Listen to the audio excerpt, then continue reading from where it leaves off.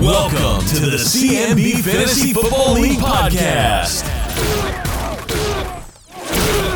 Welcome back into another edition of the CMB Fantasy Football League podcast, episode 94. It is Wednesday, September 26th as we record. We will post sometime on Thursday, the 27th. I'm joined with me, as always, by Zach Henson. Zach, how are you doing? Doing well. Zach, we live like an hour apart, but the weather's been the same for me as it's been for you. Yes. What is this, like day 8 of rain? Yeah, this is awful. Yeah. I It's think it's really messing us up with our business. Oh, I'm sure. You guys do pretty much exclusively outdoor shots. Yep. And this has been just awful. Yeah. I've seen pictures of like Fall Creek Falls. Do you guys do shots there ever?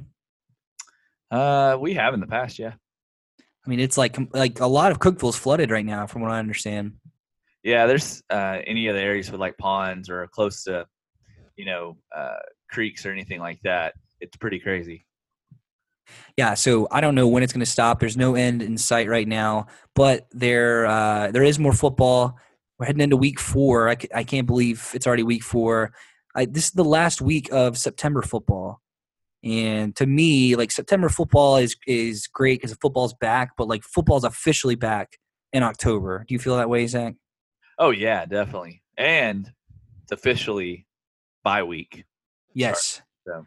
This is the first bye week, and we'll talk about that a little later, but the only team I can think of that comes to mind, or the only 2 teams, are the Redskins and Panthers. Is there anybody else? Yeah, I'm not sure. I think you're right. It's not a huge impact week as far as bye weeks go.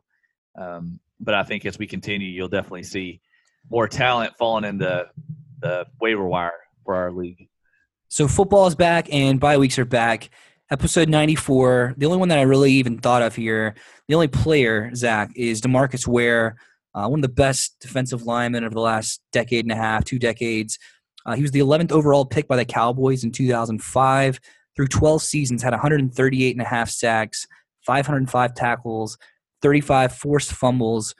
Guy was a first-team All-Pro member 4 times, 9 Pro Bowls. And Zach, he's eligible for the Hall of Fame in 2021. Do you think he's first ballot? I would say so. Yeah, I think so as well. Zach, this next one, I try to be creative, especially now that we're in the high numbers here in the 90s. Last week I did 1993, the year of my birth. This year of 1994 was a big year for Major League Baseball. Zach, what do you remember about the 94 MLB season? I remember the strike. Yeah, I was a year old, so don't really remember baseball back then. But, Zach, you're a little bit older. The 94 baseball strike, kind of recap what happened there and what was the event that followed the following season, probably the best event of your young life, I would imagine. Yeah, I don't really remember too much. I remember players walking off the field, people, all these people holding up posters and stuff, in the crowd. And I remember seeing like the teams walking out together, walking off the field. That's all I have as much as a memory from that time with the strike. But the next year was a good year, and that was the year the Braves won the World Series. So how old are you, Zach, in 95? Would you have been like 11 or 10?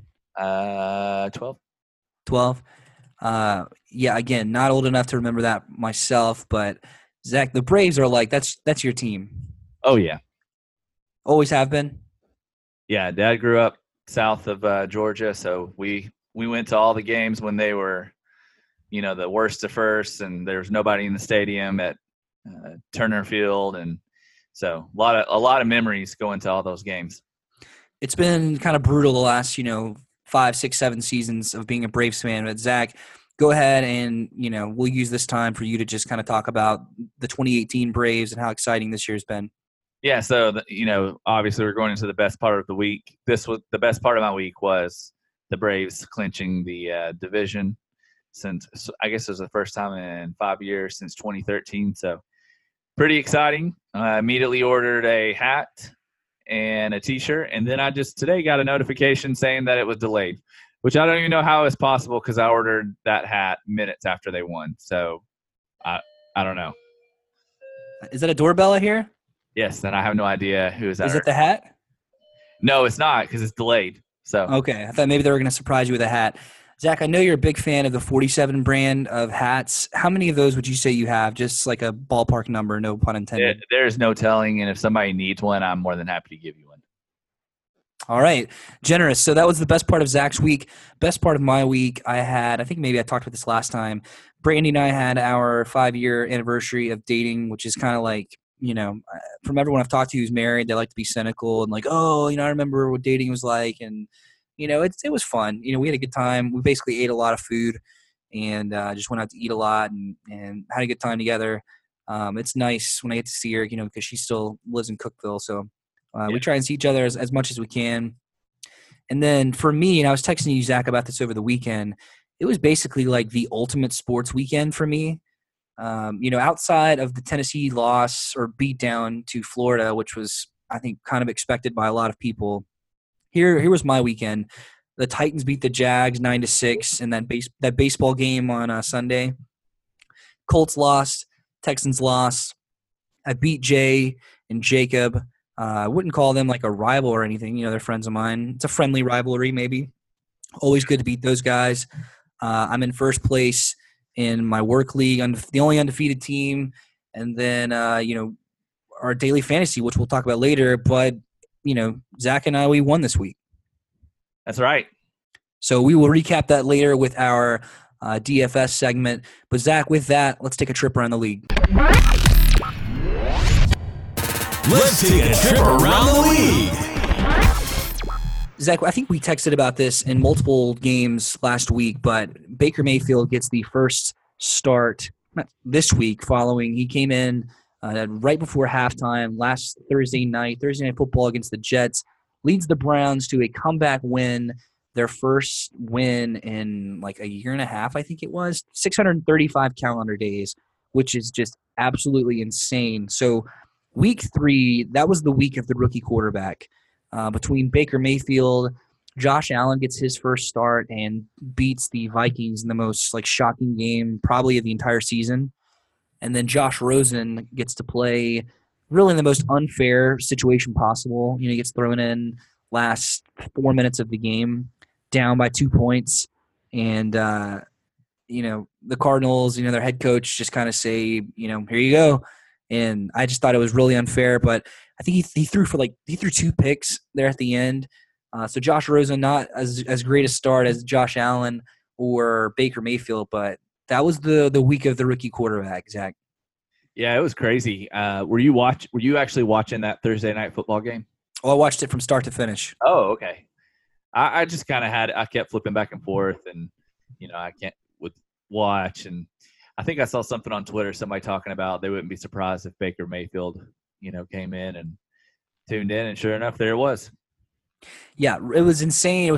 I've never rooted for a team, not the Titans, in an NFL game more than I did for the Browns that night because of everything they've gone through.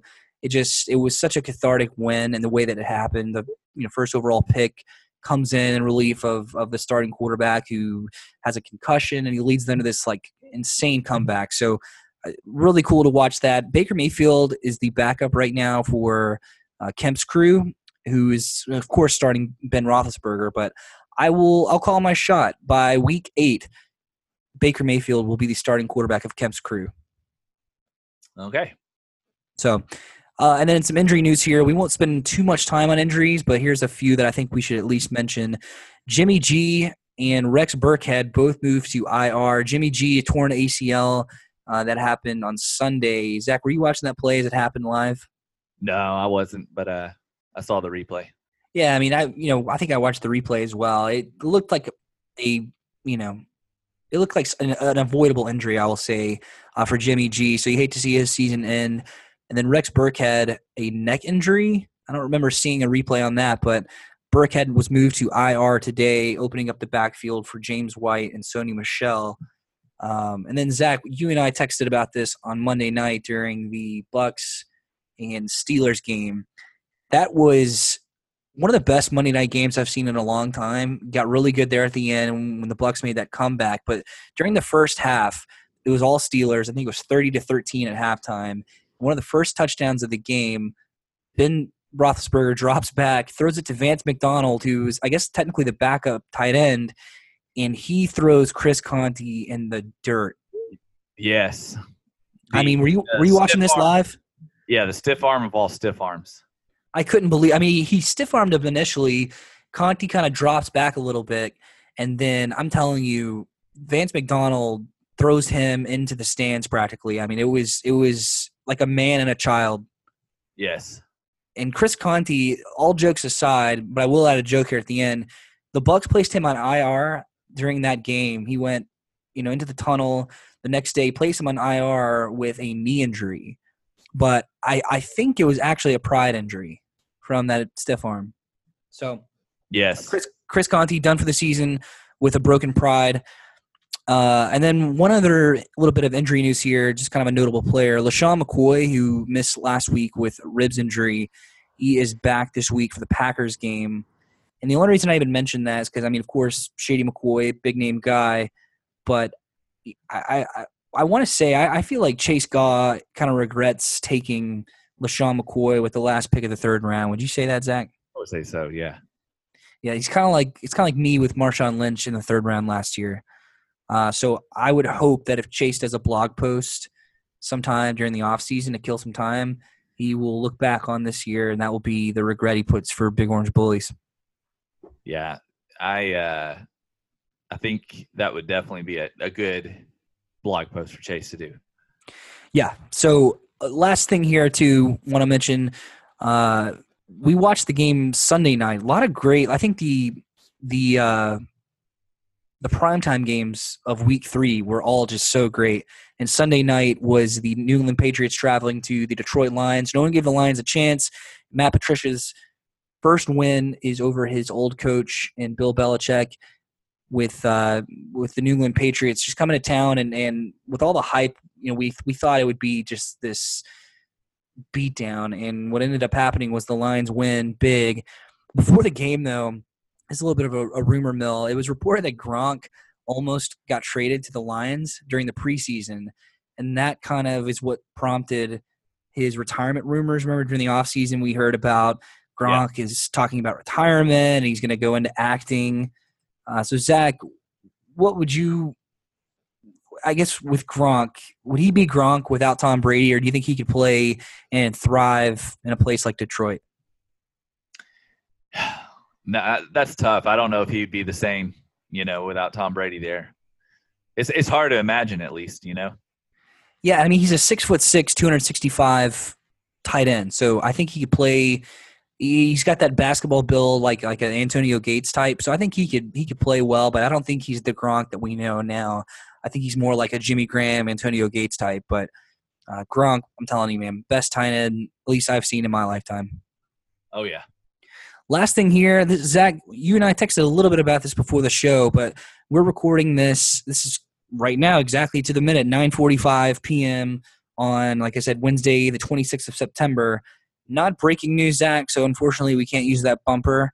But this news did break about 2 hours ago, and that is that Titans receiver Rashard Matthews, his time is done with the Titans, according to Paul Kuharsky of paulkuharsky.com and A to Z Sports. I'll give them a plug there as well, give them credit for this story. But Rashard Matthews posting on Instagram that he's done with the Titans. How shocked were you to see this, Zach? It just didn't make sense to me. When you texted it to me, I was like, what? I didn't know if you meant somebody dropped him in fantasy was kind of what you were alluding to or something. I did not understand at all. So just blew my mind that he quit the Titans like that. The story is so strange. So he posts a photo on Instagram, and it's of his wife. I'm assuming it's his wife and his 2 kids. I'm assuming. So they're all sitting on this park bench, and the caption is, "When Daddy's home for good, that is unless someone calls him to get off the couch. #myteam." So it's pretty obvious what's going on here.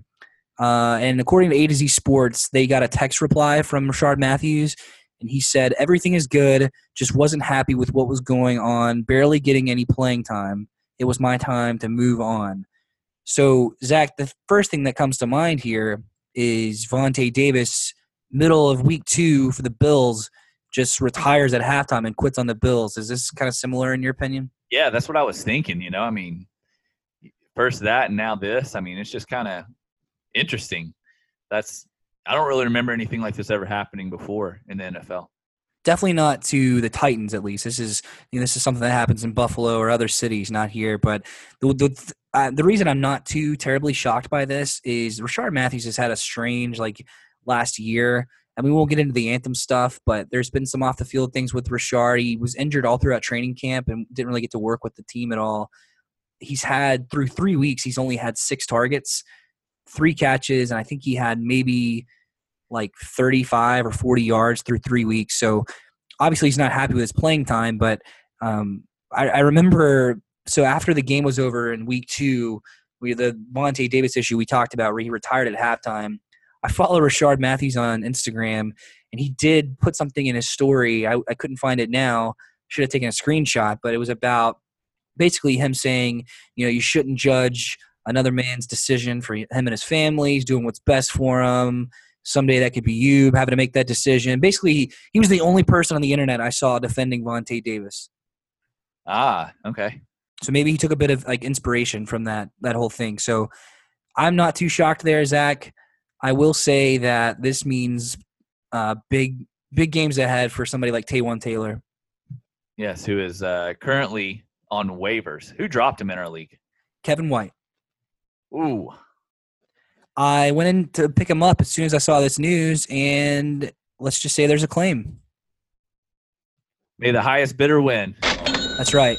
So with that, let's take a trip around CMB. Don't think we have a bumper there, but Zach, let's recap week 3 here real quickly. Do you have the All-Pro team together from week 3? Yeah, the All-Pro team for week 3. Your top quarterback was Matt Ryan, 48.90 points. Wow. Your top 2 wide receivers, Calvin Ridley and Robert Woods. Top running backs, Alvin Kamara, 34.80, and Todd Gurley with 24.60. And then your top tight end was Vance McDonald, 21.20. Your top flex position player was Jordy Nelson with 23.30. Top kicker, Will Lutz, 15. And the special teams defense team was Seattle, 20 points. Your top IDPs was Leonard, 26.75. J.J. Watt, 23. And Milano, 21 points. Your top DBs were Dante Jackson, 19.75, and Earl Thomas, 19.25, bringing the total to the lowest yet, 370.95. I'm telling you, man, there's a problem with the NFL. The points keep dropping in fantasy. Yeah, it was a good first week, and it's just kind of gone down. It's all these flags. Yep. It's the lack of Rashard Matthews is what I'm hearing. Yeah, I think so. So what does that do to the standings, Zach, from their performances last week? Maybe, we've talked about Rish just still there in first place. I can't believe it. I should believe it, but I can't. And maybe who were some surprises there at the top? Yeah, so your top teams, top 2, the only remaining undefeated are the Dragon Energy and West Coast Wombats. And what's odd is that they are all caps, and the only other all caps team is your worst nightmare, who is in last place. Yeah, the caps thing hit or miss, sounds like. Yeah, so it's either home run or a whiff. So, yeah. But, so there's the last 2 remaining undefeated teams. And Rish, I think he quickly looking here. Yeah, he has the most points for. So Rish is a powerhouse right now. Yeah, I would believe it, man. I'm telling you, this is the year of Rish. I keep saying it. Hasn't even spent $1 in Fab. Not one. And he has the second or third fewest moves there at 5. Yeah. There's only, let's see, 1, 2, 3, 4, 5 teams that haven't spent any money in Fab. So interesting. And they're the teams I would have suspected. Yeah. Jeff and Rob wouldn't have expected them to spend any at this point. Jordan Iwanazin wouldn't have expected. Allman Brothers also would not have expected them. Matt Suggs, I think last season Matt was the guy that overspent. So I'm a little surprised he hasn't spent anything yet. Yeah, that's the only one that surprises me as well. So who knows? Are there any surprises there at the Pick'em Challenge? What are the standings there, and has anybody given up yet? Yeah, so for Pick'em, Pace, you are in first place. Did you know that? No surprises there. I'm telling you, last week 3, I told you for sports, I just was killing it, even in the pick'em. Yeah, so it looks like me, you, who else here? Matt, Suggs, and John. Let's see. We got 6 right, so we were the highest scoring. So top 3 teams in the standings right now are you, then me, then Chase, and then we'll just round it out with a few more. Matt Collins, then Brian Franklin, and Reed Garrison are all right there. Then let's see, Matt Collins, Ron Risher, Kevin White. So looking pretty good with League Pick'em. So the only people that, let's see, we had some people that did not participate last week, and those people are all at the bottom of the barrel. So they may be done here. As they should be. But all of the ones at the bottom are in co-managing teams, so not as big a deal. Yeah, so it looks like Courtney is out. Ross Garrison did not make any picks. Jacob did not. And James, Rob, and Blake still have not made one pick yet. So no surprises there. Zach, this is one thing. Let's move into the week 4 preview, and we'll talk about there were 2 trades in our league. And again, we're recording this, it's the evening of Wednesday the 26th. So things are bound to happen, I'm sure, before we even post the episode tomorrow. But as of this week, there have been 2 trades in our league. Zach, I think you know the teams involved here because you made both of these trades. So we'll just recap real quickly here. There was a trade on Tuesday where H&F sent Bilal Powell and Jordan Matthews to Isaiah 4031 for Aaron Jones. And then on Wednesday, H&F sends Dion Lewis, Jamison Crowder, Danny Amendola to the Allman Brothers for Le'Veon Bell. Classic 3-for-1 there. Zach, maybe just your perspective. I like to give you the floor first to talk about your own trades. Was it fire sale mode for you guys sitting there at 1 and 2? What was the decision behind these 2 trades? Brian had been wanting to get Le'Veon Bell, had kind of brought it up a few times, so we just had been working towards that. And I liked Aaron Jones, and Brian really liked Bilal Powell. So it was kind of, it's not too much to explain, but that's where we were coming from. Yeah, I mean, I'm sure you're going to take offense to this. Like, I praised you guys last week for the trade because I thought it was I don't even remember which trade it was now. Who was the trade last week? Was that with Kevin? No. I don't know. West Coast Wombats? Yeah, Reed, East Coast. That's right. Awesome. So I praised that trade, both of these trades, Zach, and I'll just explain here real quickly, and maybe you can counter. So Bilal Powell, people are high on him every year, but he's still number 2 behind Crowell. He's not getting any of the goal line stuff. And then Jordan Matthews, I think, is probably going to end up getting cut. So I think both trades you guys made, you guys just were really fortunate because you had trade pieces in Jordan Matthews and, of course, the Armadillo. So you had 2 players who were just known commodities for other teams in our league. You've got a guy like Jordan who's obsessed with Jordan Matthews, any Eagles player. And then you have the Allman Brothers who are just historically they love Danny Amendola. So I think you guys were really lucky that you had those 2 pieces to be able to trade. And you kind of used them to your favor. I'm never a fan of a 3-for-1 trade. So if this works out for H&F, this is a huge, huge win for you guys to be able to get Le'Veon Bell. And if it doesn't work out, I don't think you guys lose that much in this trade. For Jordan, I wanted him to. I was really happy to see this trade, Zach, this week because I played Jordan, and Aaron Jones immediately leaves his lineup. He was a starting running back for Jordan this week, and now he's gone. So I guess I'll say thanks for that. Discussion that we wanted to bring up last week, and Zach, you had this idea a few weeks back, and I know you guys, H&F makes more trades than anyone. So, and you've talked before about how people perceive H&F in their trades, whether these things are true or not. But just overall, Zach, you wanted to have this conversation for a long time regarding trade etiquette. So I will open the floor to you. Do you have a PowerPoint presentation ready, or is this like a classroom lecture? What are we getting out of this trade etiquette talk? I'd love to hear your thoughts. Yeah, no, just people come up to us and they'll say, or they'll text us and they don't know how we got a trade done.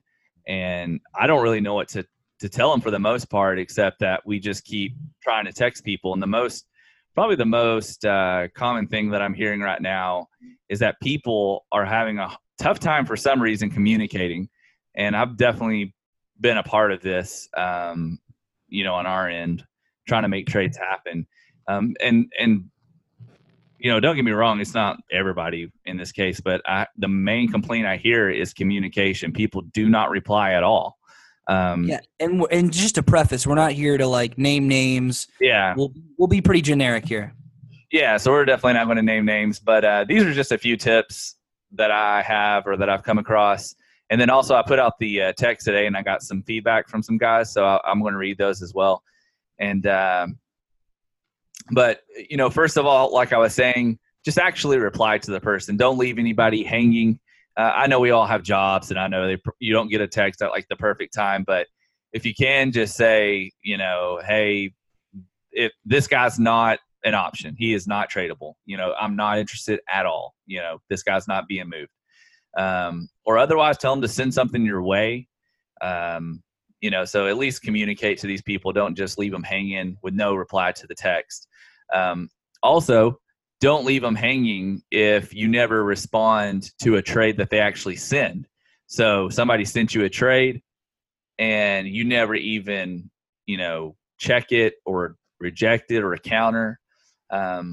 So just try to do that. If you're not interested, just counter, just reject it. And if you want to put a counter, send something back to them. And then they got that little message box, which is really key. I know Kevin's really good at this. Sometimes Kevin and I will go back and forth, and I know to always check the message part of the email, saying that he rejected or countered a trade, and he's got some kind of, response there. So that's really good to do. Just like you just said, just making a decision, right? I've had a situation recently where you send an actual, you discuss it via text with somebody, and they say, yeah, send me an offer. And you send the offer. This was like over a week ago I sent this, and there's been no response. So that sometimes that kind of thing happens where, over text they say send a trade, and then, if you look at a trade and you hate it, so you look at it and you're almost offended, like this is offensive to me, like this is insulting, whatever, say that to the person that sent the trade so they know for future reference, maybe this isn't how so-and-so likes to trade. Just at least like deny, reject, accept, counter, make a decision, right? Yeah, definitely do that. And, one of the things I got was if you send somebody an offer via text and all they say is no, or you're that type of person where I'm trying to think of how to word this, but somebody sends an offer to you and you just keep rejecting it and you don't put any messaging, and I think that they're expecting that you're going to just keep sending more offers, right. Nope, that's not it. Try again. Nope, that's not it. Try again. Like that's not going to work. Right. Once that starts happening, you definitely need to communicate somehow. So we've got the phone numbers for all the managers in the document or the files department on the Facebook message group. So just text each other or put it in the message portion, of a trade. And I would say too, just like a prompt response time. And be mindful too of when you're making the trade. If it's during the week, making a Wednesday trade when the players involved play on Thursday night, or if you make a trade on like a Saturday, you got to be mindful that the other person if they ask you about it on Tuesday, you should probably put the trade in sometime in the next like day or so. Because if you have these trades that go back and forth and linger, the other person or yourself, you need time to adjust your lineup. And, I've seen situations where people just make a trade last minute on like a Sunday morning or a Saturday evening, and that doesn't really give the other person a lot of time to make adjustments. So just be mindful of that. One thing I'll say too, Zach, and this is more of like a pet peeve thing, and maybe you don't agree with this. I'll be interested to hear your thoughts here. But one thing of trade etiquette that I've always thought about is people who turn just a standard player-for-player trade into a blockbuster offer just right after the first text. So someone says, hey, I'd like to trade player A for player B, so my player for your player, 1-for-1 deal. And then the next response is like, hey, that's cool and all, but how about we throw in your wide receiver one for our, it's like sometimes it's fine to just trade one for one, player for player, bench spot for bench spot, or tight end for tight end. You don't have to go to the top. You know what I'm saying? Yeah, I would just say that's definitely obviously a little preference thing on that one. I would just, if I was the other person, I would say, yeah, we're not interested. The only way we would be interested is if we could work out a deal for player A, if that's one of your top players or something like that. Just kind of let the person know, like, I'm not interested in this kind of deal, but if we could work out something for this person, then maybe we can make something happen, like some kind of package deal or something like that. I also got from somebody, they said, it annoys me when a manager sends a ridiculously one-sided offer expecting the other manager to counter.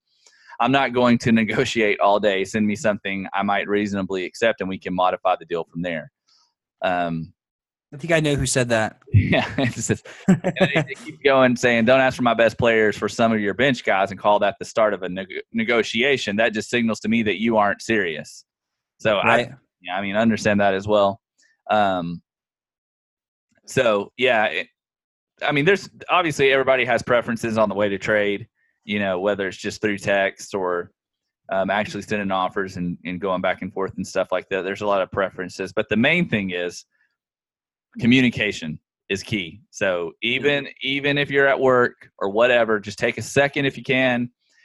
Say, hey, I saw the offer. I'm looking at it. I'll let you know, or just something. Communicate to these people when they're actually sending trades out, because that's the most common thing I hear is, how did you do that? I couldn't get them to reply, or I couldn't get this person to reply. I texted that person, didn't hear anything for so many weeks. So just communicate. And that's the main thing. Zach, you're also a bit more of a salesman than other people, in that I think other people probably give up quicker than maybe you or Brian would. And not to say anything negative about you guys. I just think some people probably just get bored, or they give up on a trade. They're not as willing or open to have a conversation. Like if somebody sends a trade to someone else and they get annoyed that they're not responding, they're not going to be as kind of bulldogish as you guys and keep following up. Like, hey, did you look at it? Did you think about it? Like, I know just in trading talks with you guys are a lot better about that than most people, of saying, hey, hadn't heard from you in like a day. What's going on? Yeah, I would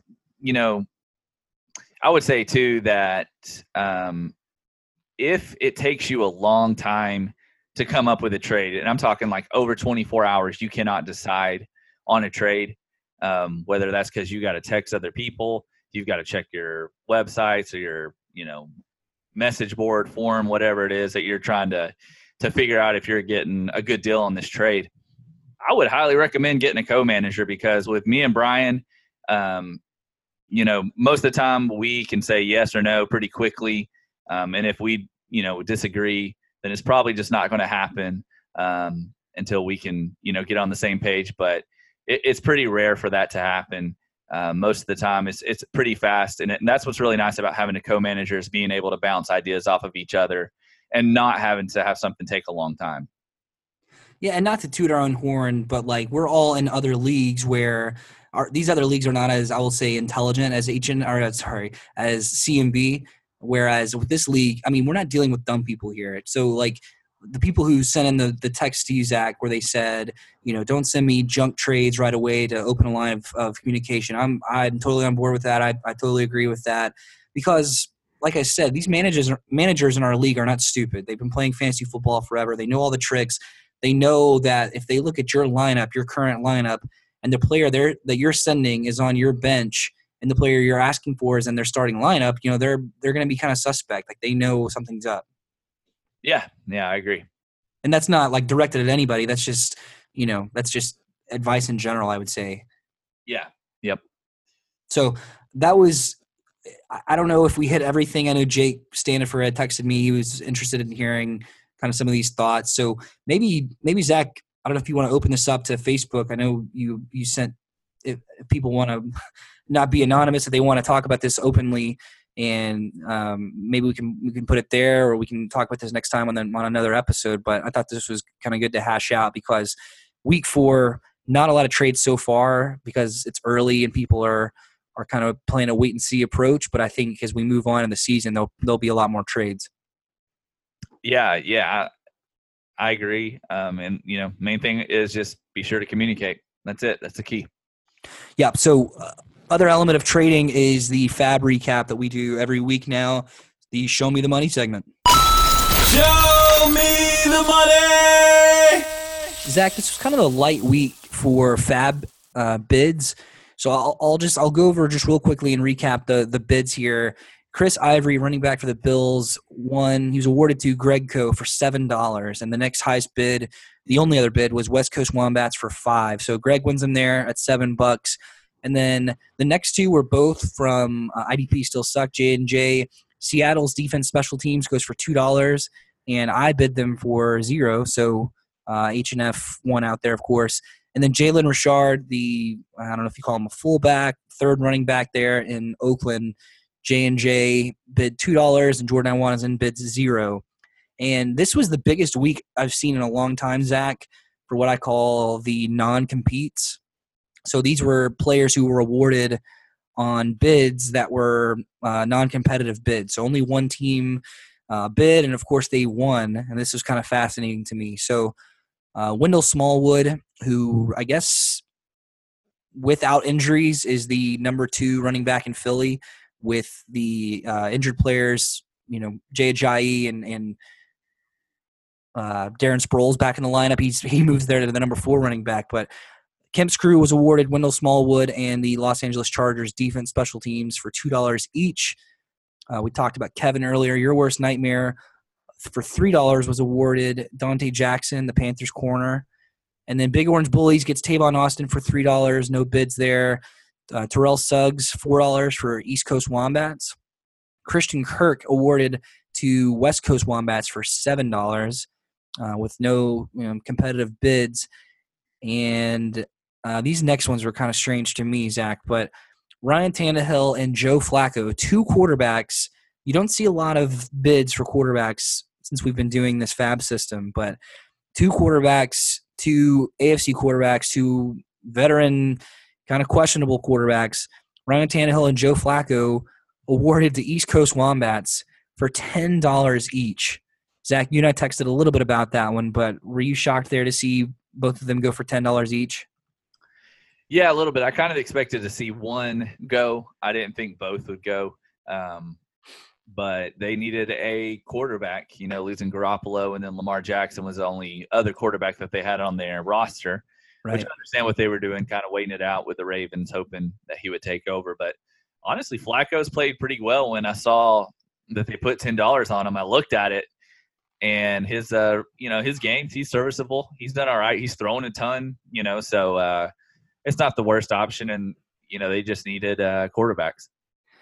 This puts them at $41 remaining waiver budget, which I thought would definitely be the lowest, but it is not the lowest. The lowest right now is the next awarded team. Your worst nightmare, Kevin White, was awarded Albert Wilson, receiver for the Miami Dolphins, for $12, which to me just, eyes wide. But if you want the guy, that's what you got to pay to get him, I guess. I mean, there were no other bids on this one. Kevin now with $33 left in last place, but also the lowest budget remaining. Zach, were you shocked by the Albert Wilson bid? Yeah, I think I was just shocked completely that how little competition there was, all the bids and stuff, and I feel like it just plays a mind game. It just adds to the mind game of Fab. It does. I mean, it's like, okay, who knows what's going to happen this week and who's going to be the most coveted player off the waiver wire. And you got to think in the back of your head now, like, I could get this guy for free. Maybe I should just bid $0, or hey, you could wake up at 3 whatever that Kevin did to get a free agent. And some of these claims, these Fab claims, like we said, it's kind of like the trade talk we talked about earlier, where you won't really know the result of these until, a few weeks down the road. So like we said, Kevin's already spent $67. All of that money spent, he might not even see the fruit of until week 8, week 9. So it could pay off for Kevin and move him up the standings. We hope the best for him there. So that was the Fab recap. We gotta say that Kevin did set the record, as I was just talking about. I had to look it up. Kevin set the record for the earliest free agent pickup so far this season at 3:53 a.m. this morning. So that was not an auto pick. That was Kevin up that early making picks. Kevin was up. So the waivers cleared at 3:44 a.m. and Kevin was up at 3:53. You know what it was, right? What was it? Last week we talked about the early bird getting the worm with Jeff Gall waking up at 5 a.m. and he was going to make us breakfast and coffee, and we weren't going to make. Yeah. Kevin heard that and set his alarm. Did Jeff win? Did they win this past week? Let me look. Yeah, I'm not sure. Oh, they lost. They lost. That's not the recipe. That may not be the recipe. Okay. So. But anyways, Kevin, feel free to bring some biscuits over, eggs, scrambled, whatever. All right, Zach, let's move on here with our preview of Week 4 and do our picks of the week. Picks of the week. First matchup here, East Coast Wombats versus Strong Side. East Coast sitting there at 5th place and 6th place Strong Side. So, a close matchup in terms of the seeding, but that really means nothing. Zach, this one is the Youth Minister Triangle, I'm calling. So, Ross, formerly the Youth Minister at Sycamore, squaring off with Matt Suggs and John Nichols, who have been youth ministers and ministers at, I think, every Church of Christ in Putnam County. Am I right or wrong there? Close. You're close. Very close. So this is the Youth Minister Triangle. I am picking Strong Side this week. I know, Zach, you used to say #collusion when it came to this team, but I like them this week. I think Will Fuller, the 5th, he's having essentially a really good start to the year. And I saw a stat today that he has had a touchdown in every game Deshaun Watson has started in the NFL. And, Stephon Diggs is playing against the Rams, who are without Aqib Talib this week.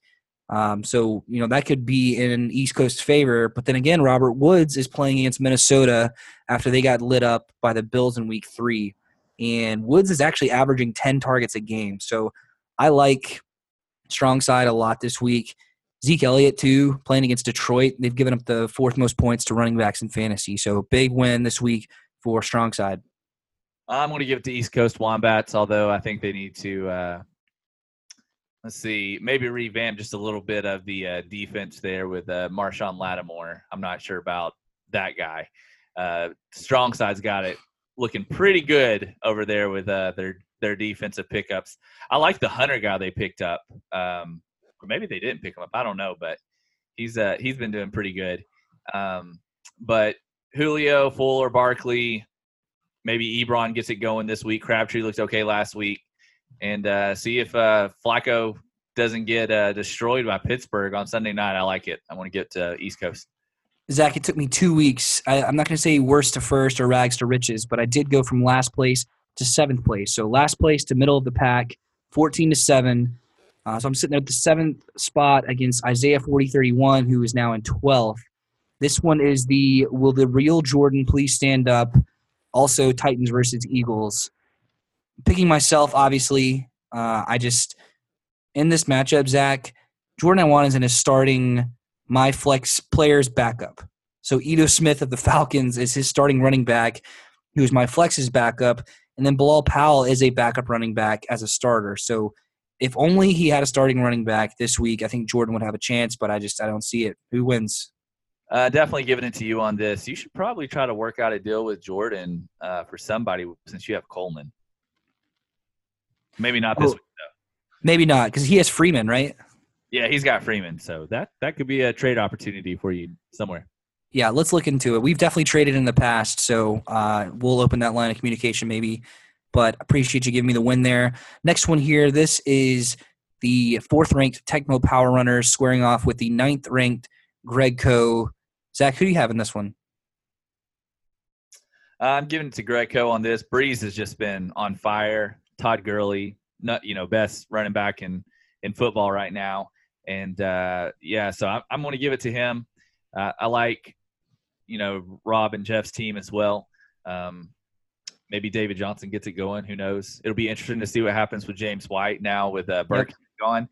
And Njoku, new life, with Baker Mayfield that's what everybody's saying, at least. So it'll be really, really interesting to see what happens there. Fred Warner with Greg. I really regret us dropping him. I really regret that. But anyways, Greg. Yeah, you took all of my notes about Tecmo Power Runners, but you picked the wrong team. So I have Tecmo winning, but the reason I have them winning is all the stuff you mentioned. I mean, David Johnson, I expect him to return to form this week. James White, he's now possibly the lead back in New England with Burkhead on IR, like we mentioned. Njoku can finally emerge with Baker. And then for Greg, Quincy Enunwa is being dropped at a rapid rate in Yahoo leagues, and he is playing against the Jags defense this week, and he's starting there for Greg. So not a favorable matchup there. So I'm picking Tecmo.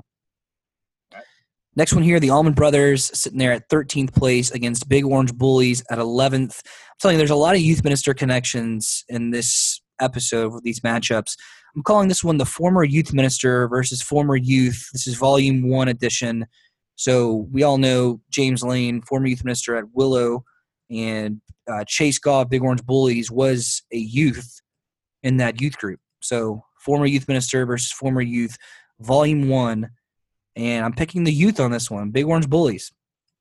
I like Jarvis Landry a lot this week with Baker.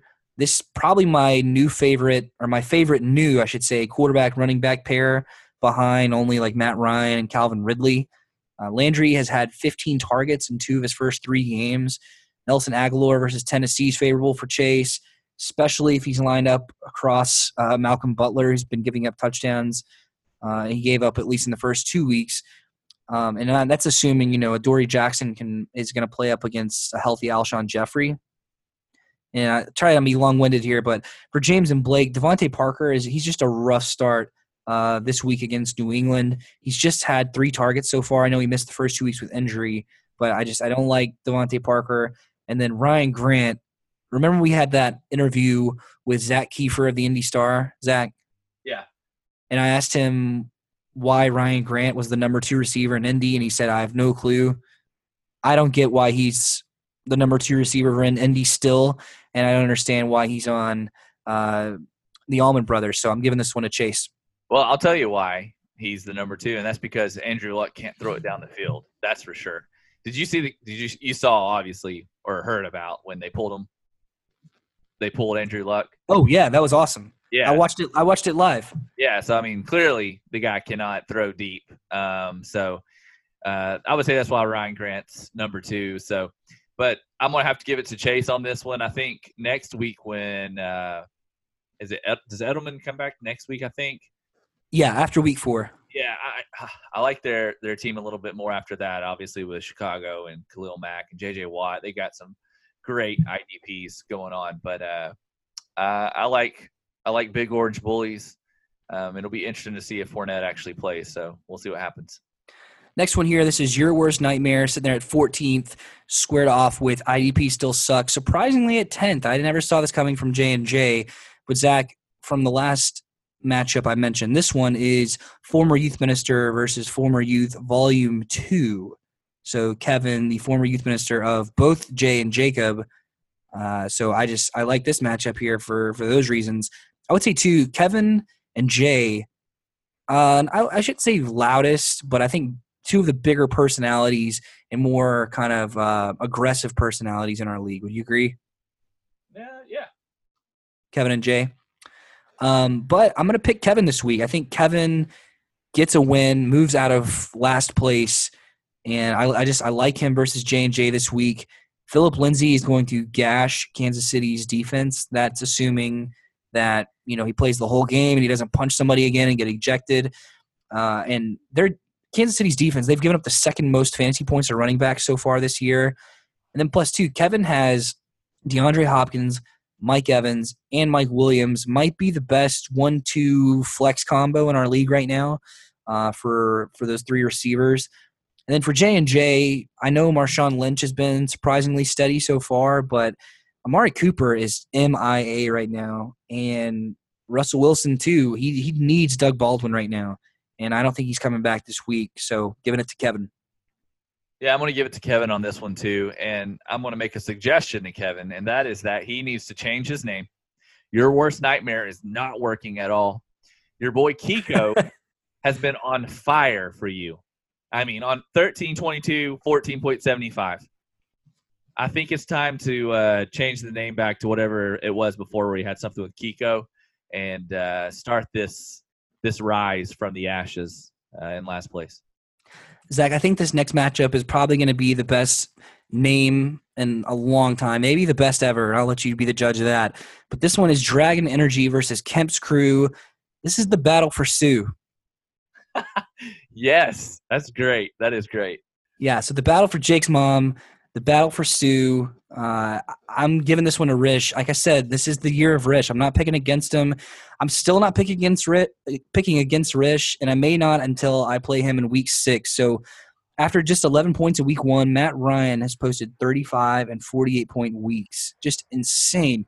He's thrown for 7 touchdowns, and he's rushed for 1. And I mentioned earlier, that DeAndre Hopkins, if he and Evans, for Kevin, if they're the best wide receiver duo in our league, Odell Beckham Jr. and A.J. Green are the second best. So Rish has just a great roster, although I really think he needs to improve and upgrade at running back because Kenyon Drake and Freeman, they're not enough right now, and it's not enough to beat Jake this week. So it's enough to beat Jake this week, I should say. So I'm giving this one to Rish. I'm giving this one to Rish, and I would go, talk about both lineups, but there's only one reason that Rish is going to win this game. Do you know why? I don't. I can't think of it. Because Brandon McManus is on Rish's team. Oh man. So it's Rish. Easy. What a storied history there. And then Zach, this last matchup here, this is with you, Zach. And let's go ahead and talk about this next one here, and we'll welcome on our next guest. It's time for the Call of the Week. Zach, we welcome on your Week 4 matchup. H&F Industries squaring off with West Coast Wombats. We've got Courtney Norton and Matt Collins on the show tonight. Guys, how are you doing? Doing great. Doing well. How you guys doing? Hey, doing well. I like having 2 managers on at once because sometimes there's people talk at the same time, and we don't get to do this that often. But you guys are the newest combined team through 3 weeks so far. How's it been, working as a pair, making your lineup together? How was the draft together? Doing everything together. How's it been so far? It's been good from my perspective, being in the league last year solo. I've never done a co-managing situation, but it's been good. We've worked well together. We've really been able to, especially me, I've had to be out on a couple of different things. And so Courtney's been able to do those things for us. And then as far as the lineup goes, Courtney can speak for himself, but I feel like we go back and forth, not quite daily, but a lot during the week, and kind of pick each other's brain and then go from there with the lineup. So.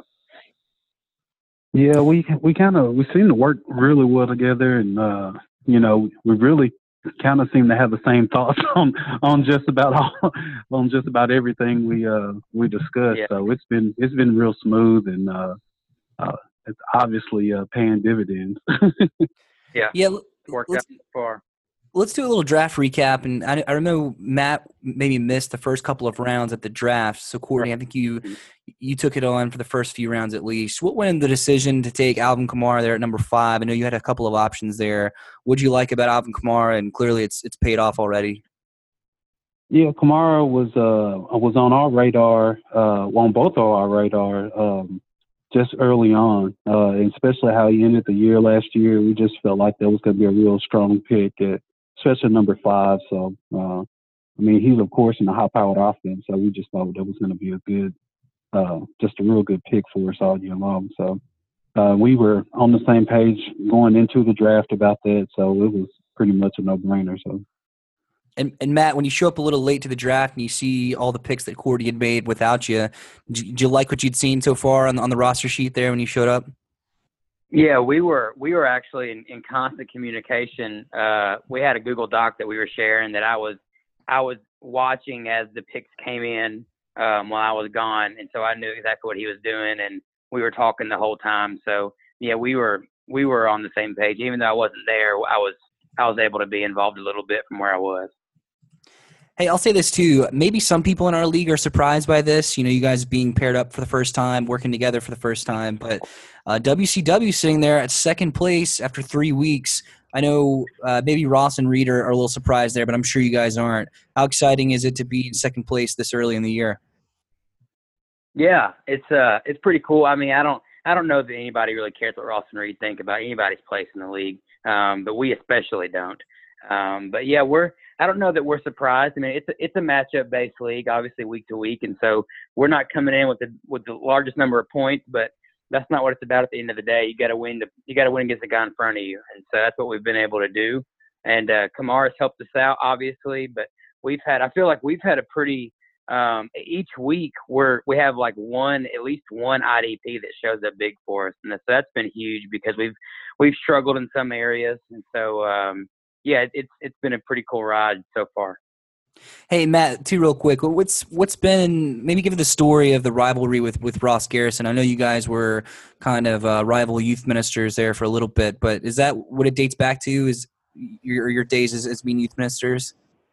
Yeah, I'm not sure if you consider rival youth ministry a thing, because I feel like I had a pretty good hand in driving Ross out of the Cookeville youth ministry market.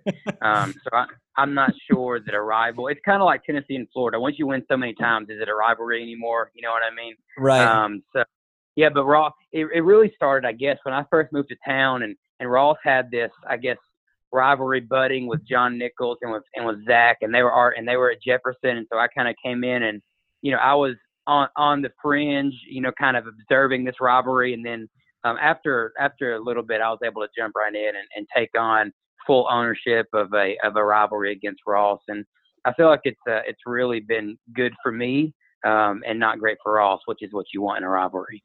Yeah, and Courtney, I feel like Matt prepped you really well, because from the start, I mean, even when we all first met you in this league, the rivalry has already started with you and Ross and Reed. How did this get started? How did Matt loop you in and convince you that this was a rivalry? Well, I was kind of cued in from a little while back too, around some John Nichols days. I spent a lot of time with John Nichols, and Ross would try to hang around and try to do his thing, but as you've seen a couple times before, I just give him the gaze and he just automatically steps back in his place. So that's kind of been what it's been since then. I just give him the gaze and he just steps back in his place. So I guess whenever he steps up and tries to make it a rivalry, I guess we'll try to go there. But for right now, he knows his role. Yeah, and Collins, what's the number one goal for West Coast Wombats this year? I think I know the answer to this question, but what's the one thing you want to accomplish with the CMB Fantasy Football League? Yeah, we want to dominate. We want to dominate East Coast Wombats. Last year was good because I finished ahead of them in the rankings, but I didn't beat Ross head to head, and so I felt like I needed something to put us over the top and really accomplish what we set out to do. And I think Courtney has brought a lot of added firepower to that, and I feel like right now we're in a good place to accomplish our goal. And we'd like to win the league. Obviously, a jersey's not a bad thing. But first, we want to make sure that our season begins and ends by beating East Coast Wombats. Yeah, I like it. And hey, not to get ahead of ourselves here. I mean, you guys don't play East Coast Wombats till week 7, so you have a few weeks to prepare for that. But there is a matchup this week with H&F. What do you guys like about your matchup this week with them? Who do you think wins this one, Courtney? H&F, they've been making a lot of moves, a lot of savvy moves. So I think we're going to have to really just, look at our lineups, look at our matchups, and just figure out what the best lineup to have going in. I think maybe we get Alshon Jeffrey back this week. I don't know if we want to play him against a strong Titans defense, but that's going to take a little bit of handcuff off our roster. So. I feel pretty good. I think they've scored more points than we have, but we've been solid week in and week out. So I feel pretty good about our chances. Yeah, you mentioned the moves H&F has made, and I feel like this is kind of awkward timing because this is usually the part of the interview where Zach asks if there are any players that you guys want to put on the trade block. But seeing as you guys are playing H&F this week, Zach, do you have that request or? Yeah, I mean, it's open to the whole league, so Is there anybody that you guys are looking to move that you want the league to know about? Is there any position that you guys need help in? Well, we were really hoping, Zach, to snag Des Bryant off your roster, but I don't know that's going to happen this week. I think he's got a pretty bad matchup. But yeah. Otherwise, I think we're in pretty good shape. All right. And Zach always too. Zach likes to open the floor for people that come on this podcast to kind of air some grievances or maybe share some smack talk. But Matt and Courtney, you guys have done that throughout this entire interview, so we won't put you on the spot there. Really appreciate you guys coming on, and best of luck against Zach and Brian this week. Yeah, man, appreciate it. Thanks for having us.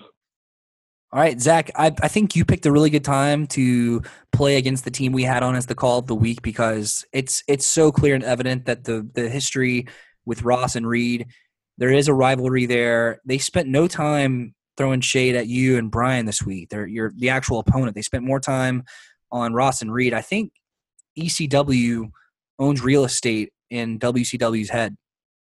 Yeah, I mean, it's been like that since, they teamed up. So that was their main mission when they came on that one time and announced that they were joining up. And that is definitely still their mission. Courtney, a great addition to the league. Again, WCW, second place. Yeah, one of the only left undefeated teams. Hot start for them. And, Zach, we did not have a hot start, I will say that. In our first week of doing Daily Fantasy, this is something new we started this year.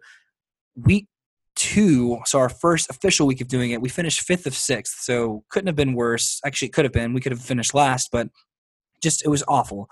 I wanted to quit. I wanted to give up. And then even early in the day when we set our lineup and Sunday we kind of watched the day unfold, I almost texted you and said, maybe we should quit doing this. And Zach, the just miraculous thing happened, and we won. Yes. Woo. First place out of 10 teams. Is there a bumper to play, or should we just yell? There we go. We won first out of 10. I don't play DFS that much. I actually just started playing more now that we've done this segment, but $9 winning, so not anything crazy. Put in 5, won 9, and Zach Fitzmagic really won us the day. Yeah, that was a roller coaster game for you. I know you said it was one of the best ones that you've watched Monday Night Football, and I would imagine it's because it was quite the roller coaster as Fitzmagic started off so bad, and then, man, he redeemed himself there in the second half. He came alive. Plus, I mean, last week too, I was playing against Antonio Brown for J&J, so I was up against that. He had a first half touchdown, and I was getting really nervous. But thinking about our DFS lineup, I had a lot at stake there too. And we had Fitzmagic brought us back from the pits, and we ended up winning. We're that's the nice thing about daily fantasies. We get to start over again.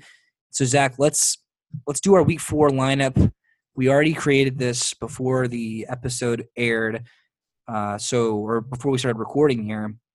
So let's just go like we did last time. We'll go through the entire lineup, and at quarterback, Andy Dalton, the Red Rifle. Zach, were you overly excited about Andy Dalton, or was this kind of like a might as well? No, and as long as AJ Green plays, I'm good with that. Agreed. And he's playing against Atlanta, who just has been porous. I mean, we watched Drew Brees light up the field on Sunday when they played the Falcons. So I like that matchup. At running back, we've got Saquon Barkley, the Giants taking on the Saints in that matchup. Then Zeke Elliott. So 2 of the NFC East running backs. Zeke Elliott playing the Lions there. I like that matchup. Mentioned Will Fuller earlier, all the touchdowns he's had with Deshaun Watson, so he's our wide receiver there. Calvin Ridley as another receiver. Of course, his stock and his price has risen in DFS after the 3-touchdown game last week, but I think he can do it again. Matt Ryan's just on fire. And then, Zach, you have a little bit more personal stake in this one because this player is on H&F, but Adam Thielen playing against the Rams, who, they sent Aqib Talib to IR today, and Marcus Peters isn't cleared to play. So Adam Thielen could be a good get for us.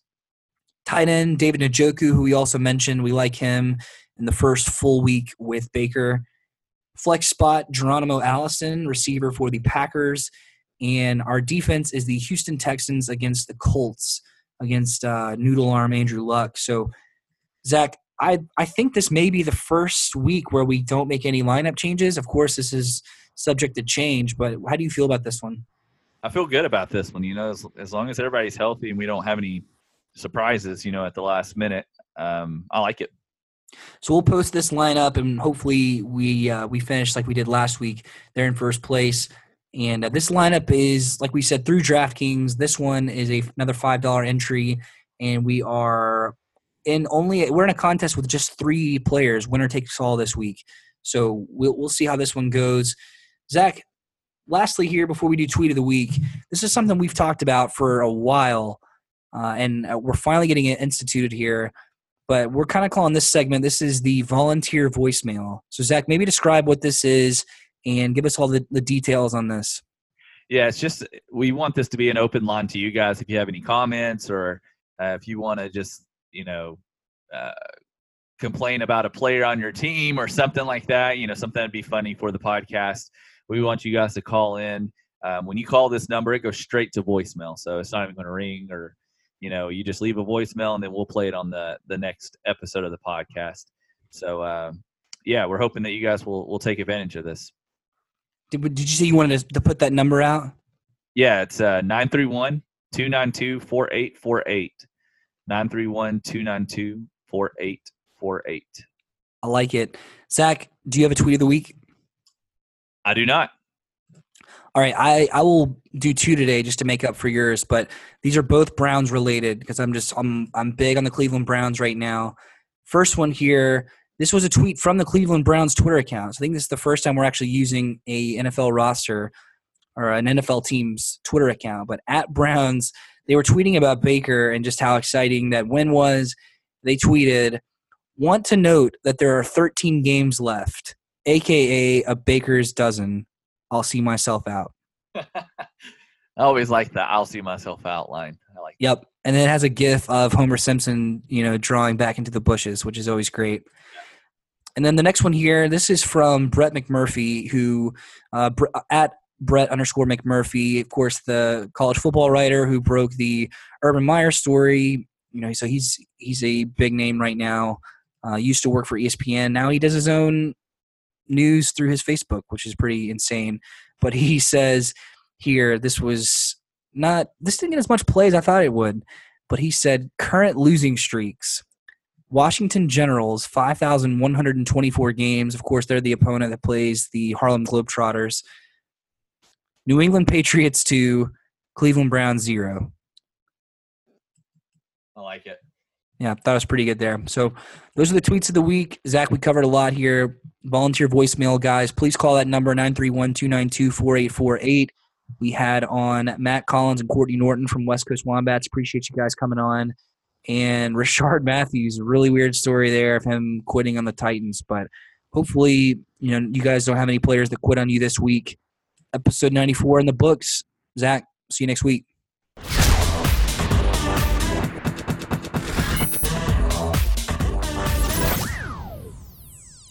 That's a W. That's E1.